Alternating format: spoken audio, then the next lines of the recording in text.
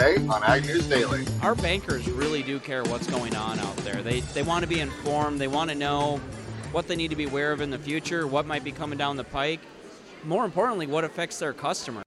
Listeners, we're only 24 sleeps away from Christmas. We're sitting here December 1st, 2023.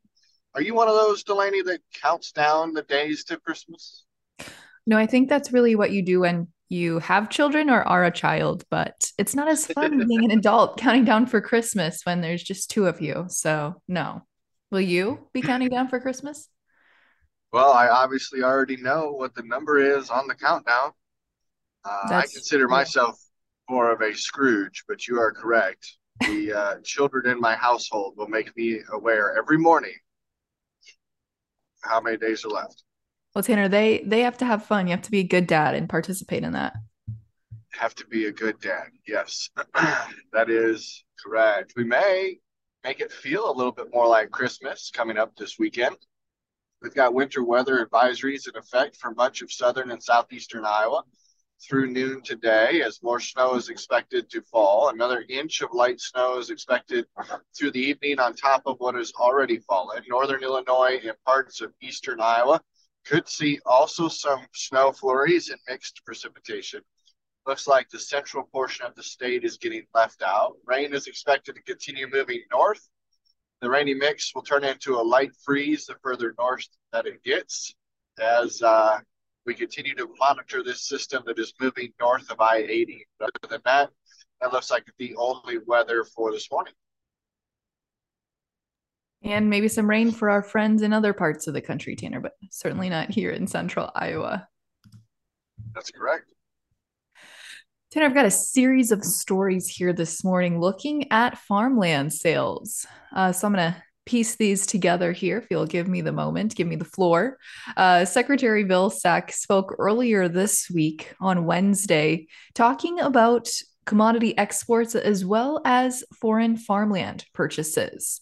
And he said that while we're seeing China's purchases of US exports significantly lower due to the advantage of lower prices in South America, we've seen a nearly 20% drop in US exports to China. At the same time, he mentioned in another interview that the US government was working hard to reduce American exports and our over-reliance on China and other big markets. So a little bit of an interesting indication there. But as we look at foreign farmland purchases, he said that's also something, of course, they're trying to limit. And as we look at foreign farmland purchases and ownership here, a recent analysis of farmland sales in the Midwest and Plain states found that foreign investors paid on average 13.7% more than American purchasers for comparable land tracts. The infrequent transactions did not affect land values overall, according to an associate professor of economics at Auburn University. But they did say that could be a potential factor moving forward as we think about purchasing land.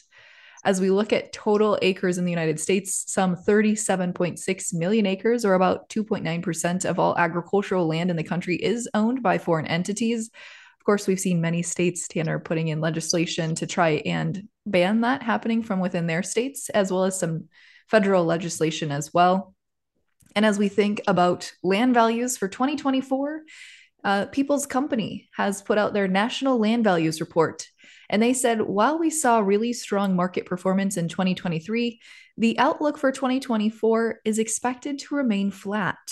They said a lot of folks are thinking their intuition should tell them that land prices should soften with lower commodity prices and higher interest rates, but that's simply not going to be the case. On average, we're going to see farmland prices stabilize and remain steady. Some might be higher in other parts of the country, Tanner, but you've got farmland leveraged at about 14% nationwide. And Steve Brewer of People's Company said there's not going to be any hard softening here in 2024. And we certainly saw that from a recent land watch of farmland sales in Iowa, Illinois, Kansas, Kentucky, and Virginia that had some not record high sales, but certainly some strong sales overall.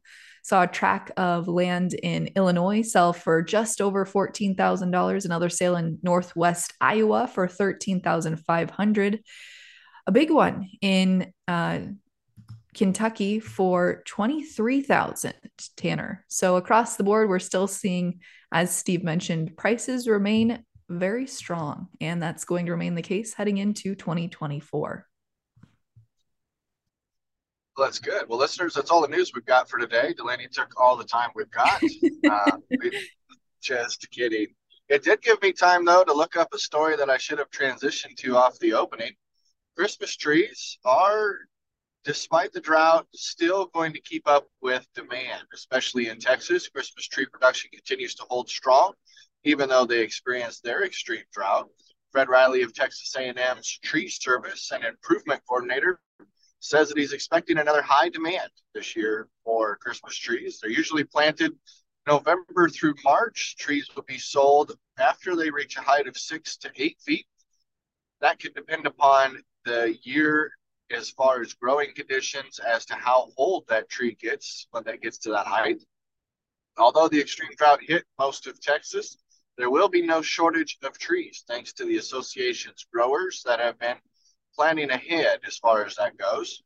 There will be continued analysis as tree farms move through different generations to see how these farms will build. Virginia pine trees are expected to be priced near the same prices of last year, which is certainly good news for those looking to bring some holiday cheer into their home. So we won't have a shortage, and it's good to see that prices won't be driven up because of drought, Delaney. Tanner, is your family a real Christmas tree family or a fake Christmas tree family? Both. We have too many Christmas trees, but yes, we always get one real one, and then everything else is fake. Is it like the Griswold family Christmas where you're trudging out to cut one down? That's correct. Got to cut it down each year. Oh, well, we've never really been a real Christmas tree family, so I can't relate, but good to hear that those who are will have a plethora of supplies available to them. That's right. Well, Tanner, as we look at farm income here for 2023, compared to 2022, the USDA has estimated that net farm income will drop as much as 17% this year as we're getting ready to head into the final stretch of the season. And farmers are starting to put together the balance sheets for taxes for 2023. Farm income is expected to drop fairly sharply.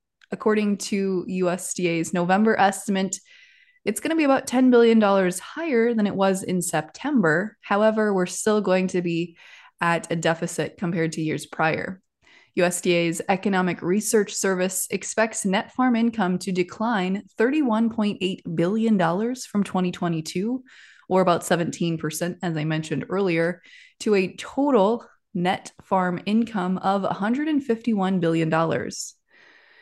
The report also reflected, of course, lower commodity prices for corn and soybeans and many other commodities, as well as higher expenses, particularly interest, reflected the change that they made in their November report. As a result, the USDA said that they're expecting to see some erosion of working capital and higher debt utilization. The USDA released two estimates, both net farm income and net cash income. And that report is available to everyone who would like to take a look at it here. But net cash income did surpass what we saw in 2022, but it's expected to decline heading into the new year a little bit there. And 6 of the 9 regions the USDA uses in its analysis are expected to see average cash farm income fall overall in 2023 compared to the relative previous year. So heading into 2024, Tanner, we're certainly seeing that USDA is suggesting to tighten the belt here because it's going to continue as that trend heading into 2024. And the trend is expected to continue where we see less net farm income and less net cash overall on the farm. Hey, got it. I'm just going to string together a last couple of headlines that I have to wrap up my news for this morning. Illinois does have 5 central counties that are now considered disaster zones, according to the U.S. Department of Agriculture. because of losses from a storm that rolled through 5 months ago. These are considered derecho damaged counties that tore through Illinois on June 29th. Springfield, in particular, suffered millions of dollars of damages to their city, and they will get support from the federal government. The bordering counties can also apply, but as far as that is concerned, there will be more information available at their local USDA offices to get those funds as put together. We also got a greenhouse gas emissions report that came, excuse me, that came from the Food and Agriculture Organization. They said that 14% increase in greenhouse gas emissions from agriculture from 2000 to 2021. Stated again, a large portion of that, over half of the increase, came from livestock. That includes the footprint of cattle and sheep and of hogs, chicken, and other dairy operations. This is a per kilogram measurement. Around 53% of the increase is what was derived from livestock activities. The interesting part, Delaney, is as they look at around the world and compare greenhouse gas emissions, most countries, agriculture results in a 40 to 45% contribution for a nation's greenhouse gas emissions. In the United States, it's only 10% of the total emissions. But nonetheless, it'll be interesting to see if and when they ever factor in the net effect of all of the cover crops and green growing, because when you throw in the agriculture or you throw in the forestry into the mix with agriculture, that percentage obviously drops. The last piece that I've got is just an Israel-Hamas update. There are now concerns that potentially Israel knew about the October 7th attack before it took place. The Israeli military might have been given heads up through their strategic partners. The military announced that fighting has resumed only minutes after the 7-day ceasefire against the Hamas in the Gaza region. The resumption came moments after the 7-day truce expired. Negotiations with Qatari and Egyptian mediators are still continuing to push forward to hopefully get the release of more hostages. Meanwhile, still no aid trucks have crossed into Gaza after the truce has ended. We'll see what comes about next week for more information there. But that's what I've got today, Delaney. Well, Tanner, I have one more quick update here on a story I reported on earlier this week related to year-round E15 sales. After the letter that was issued from a couple of Midwestern states to a district court here in the state of Iowa, the EPA has finally responded. Not the response that I think a lot of those states were hoping to get as they were pushing for the EPA to finalize the ruling on year-round E15 sales. But EPA has come out now to say they plan to issue a final E15 ruling by March 28th of 2024 and ask the federal court to allow the agency to meet this deadline in response to that summary judgment filed earlier this week. Now, Tanner, as I reported on yesterday, the EPA technically had 90 days from when they first published a proposed rule on March 6th of 2023. Then it went through a public commenting period, and that closed April 20th of 2023. And they were supposed to have about 90 days post that to release their final ruling. We, of course, did not see that happen, hence why these states have issued the letter. But EPA, that was apparently enough to get the EPA to move and have now said, yep, it's on our docket of March 28th, 2024. So I'm sure this is not the end of this discussion. We'll probably see those states respond to that. But that is the latest update. So I think that is all the news I have for today, Tanner, aside from taking an update or looking at an update here on the commodity markets. So as we take a look at the overnights here, March corn is down 2.5 cents at $4.80 and a quarter. January soybeans are down 10.5 cents at $13.32. March wheat down 6.5 pennies at $5.91 and a half. Hard red March wheat, that's going to throw me off here a little bit as we get into looking to next contract month, but March hard red winter wheat is down 9 3/4 cents at 6.33, and March spring wheat down 8.5 pennies on the board at 7.21. As we take a look at markets in the overnight for livestock, pick up that. As we take a look at the markets for livestock here, heading into the opening session, February live cattle will open at $171.82.5. January feeder cattle will open at $219.95, and February lean hogs will open at $71.47.5.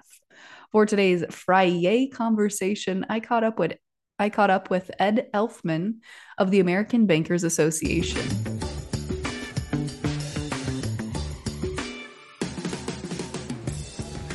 Catching up with Ed Elfman, the Senior Vice President of Ag and Rural Banking Policy for the American Bankers Association. Ed, I realize we should have caught up at the American Bankers Association conference a few weeks ago, but here we are nonetheless at Trade Talk.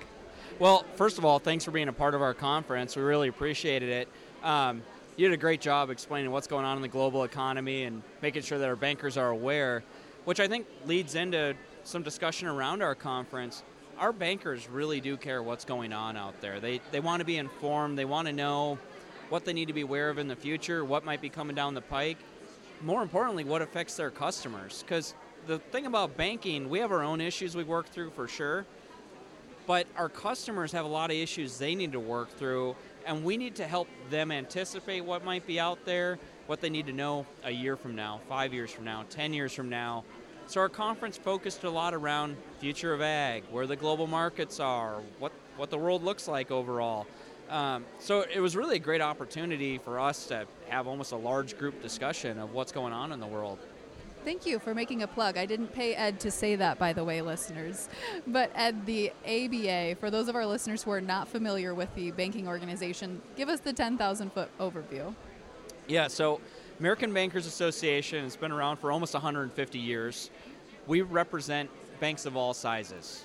We have from the largest institutions in the country, some folks that are based overseas that are members of ours, to the smallest bank you can imagine. I mean, we have banks with 3 employees that are members of our organization. So we represent everybody across the board. In Congress, we're usually in the banking committees, financial services, ways and means, where taxes are put together, all of that. But then agriculture committee has been a big deal for us for a long time. Our Ag Bankers Committee, which has 14 members from across the country, was formed in 1913. It's the second oldest committee at ABA. So when people, it's kind of funny, sometimes people are like, I didn't realize you were so involved in agriculture. Well, I'm a farm kid. Of course I'm involved in ag in a lot of ways. But the organization as a whole has been involved in ag for over 100 years. It's a big deal to us and matters because in every single small town, there's a small bank. And we got to make sure that they're well represented in Washington, D.C. Absolutely. So you mentioned the ABA conference was held just a few weeks ago in Oklahoma City. It was a great conference, great turnout, a lot of bankers in the audience. But as you think about the conference, I read an article, I can't remember who published it now, but it was looking at the banking survey that was done in coordination with a few other organizations. And I found it really interesting to note that the thing bankers are most worried about heading into 2024 is not inflation, it's farmer liquidity, farm profitability, and some of those financial factors. Yeah, so from a banking standpoint, we're always worried about cash flow. I mean, it's the easiest way to say it is cash flow. Because at the end of the day, if a farmer's not cash flowing, it's really hard to extend credit and keep that cycle moving along. So we want to make sure we're doing everything we can to extend credit out to them and keep them in a good place. I've been telling a lot of folks, right now we're in a real situation of communicate. Bankers and farmers need to talk to each other. And when you go in, your farmers and ranchers, your listeners basically go into the bank now, you're going to be asked for more documentation than you might have been asked for before. But it's all for safeguarding. It's to make sure that you're in the right place, that things are going the right way, to make sure that you're not going to get yourself in a situation you shouldn't be in, right? So from the survey side of the world, ABA Farmer Mac survey, and we send that out to bankers across the country, and we've done it for quite a few years now. It gives us good pulse on what everybody cares about. And you would think maybe regulations would be number one, right? Or inflation, but you're right. It's where the farm economy is going, what it looks like. I mean, corn's down again today, right? Corn seems to be down all the time when you're trying to sell it, but when you start to look at where commodity prices are, where the cycle might go. We had really good times in ag for a long time. If they start to fall off, it will squeeze margins and it will make things a little more difficult at times. We're not jumping too far ahead right now. We're taking it each day as it comes forward and see what it looks like. But farmers need to really become good business managers, I think, into the future, really. Because at the end of the day, you've got to make sure you're marketing your crops appropriately, that you're looking at insurance options, that you have basically everything on the table. And bankers are a part of that discussion and need to be included in those discussions. Yeah, I'm definitely a big advocate of finding a banker that works for you and your operation. My husband and I spent a lot of time finding just the right banker for us, so this is near and dear to my heart. Ed, as you look at some of the other issues impacting rural America heading into 2024, you're obviously the policy guy, so we got to talk some policy. Farm Bill. You had GT Thompson at the conference a few weeks ago. He didn't share the most optimistic outlook for getting the Farm Bill passed, even in 2024. Well, one thing he did say is that we were going to get a Farm Bill extension, and we got one about a week later. So he's a bit of a soothsayer, I will give him that. It was my honor to be on stage with him and talk about Farm Bill and what's going on there. The key takeaway for us is we needed that extension, because when we hit January 1 and you revert to permanent law, which everybody talks about all the time, people don't realize from a lending standpoint, that's a pretty bad deal too. Our loan programs go away. They don't function or operate at all, basically. And then you have corn. You can loan against corn at $20 a bushel, and that's going to throw everything off for a real loop. So getting the 1-year extension was first key. Getting into a long-term farm bill is a big deal, though. We need to make sure that we have that stability on for 5 years, which helps a lot. But we have a lot of priorities in the farm bill. There's 12 titles, and we care about 6 of them. People don't realize how involved we really are. So some of our priorities, increasing the guaranteed loan programs.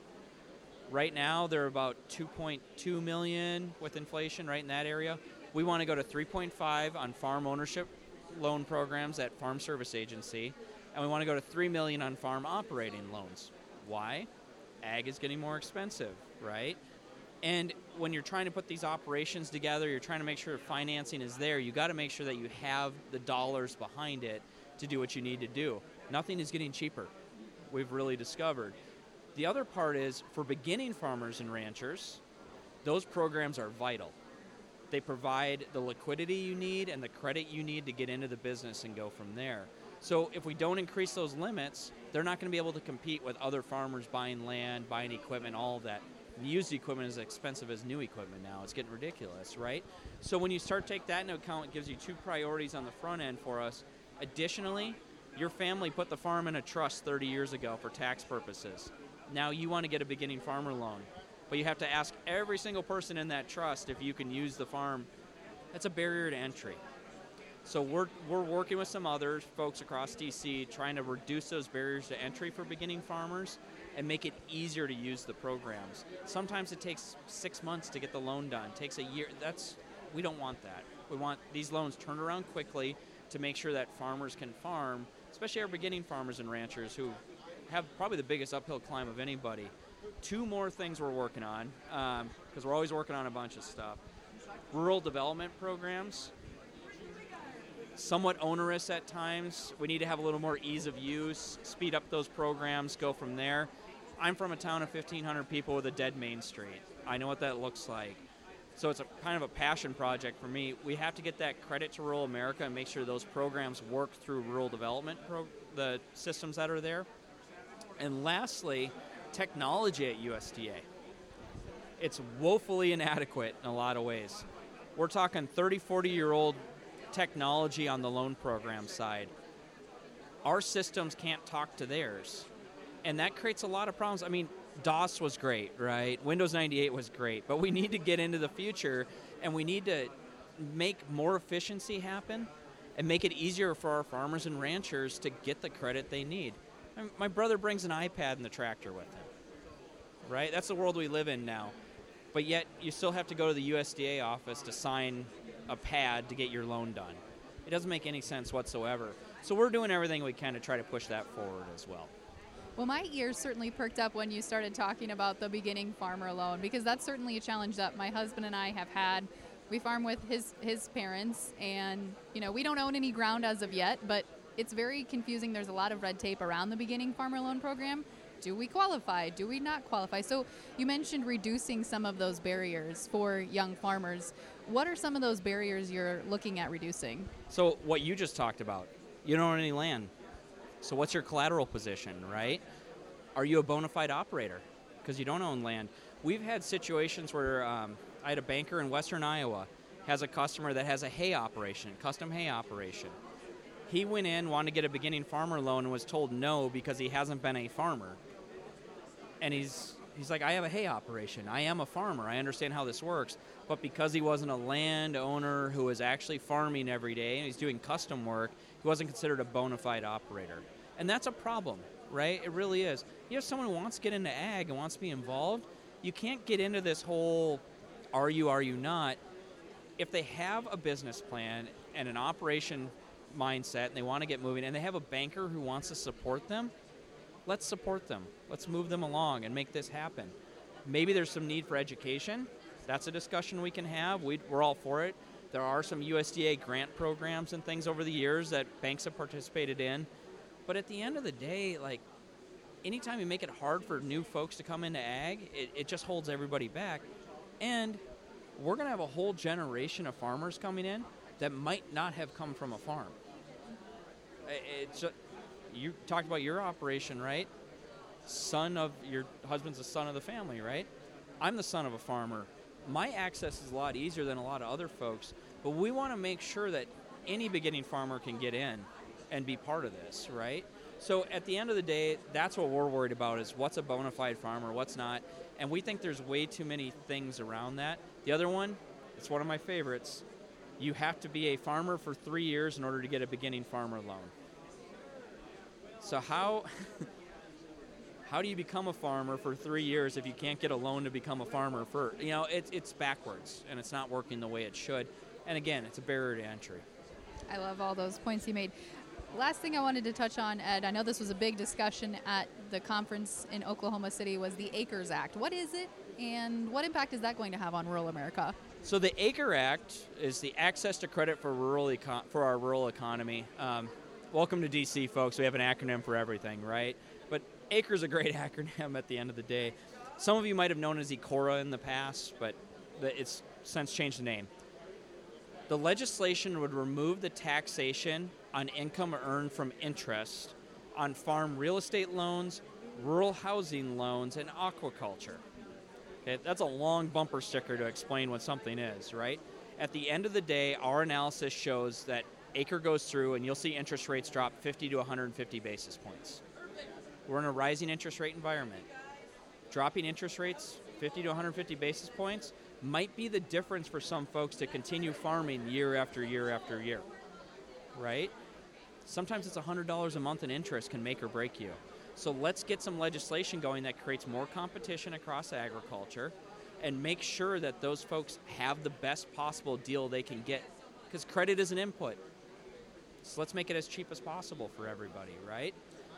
The other thing with ACRE has 46 co-sponsors. It's bipartisan, it's bicameral.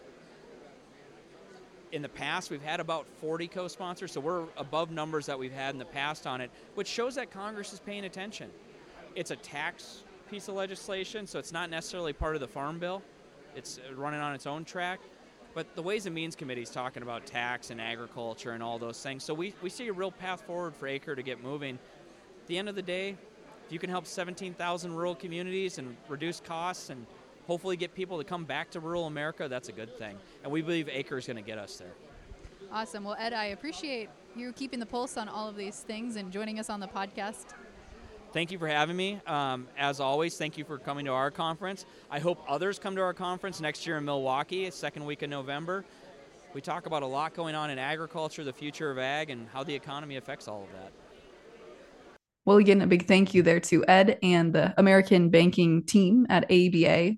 Good outlook there for 2024 as Ed summarized all of that for us and for you, our listeners. But we're going to have some more great conversations next week on the Ag News Daily Podcast. So in the meantime, follow us on social media, Facebook, Twitter, and Instagram, or just hit subscribe so you get notified every time a new episode is released. With that, I'm going to let the people go.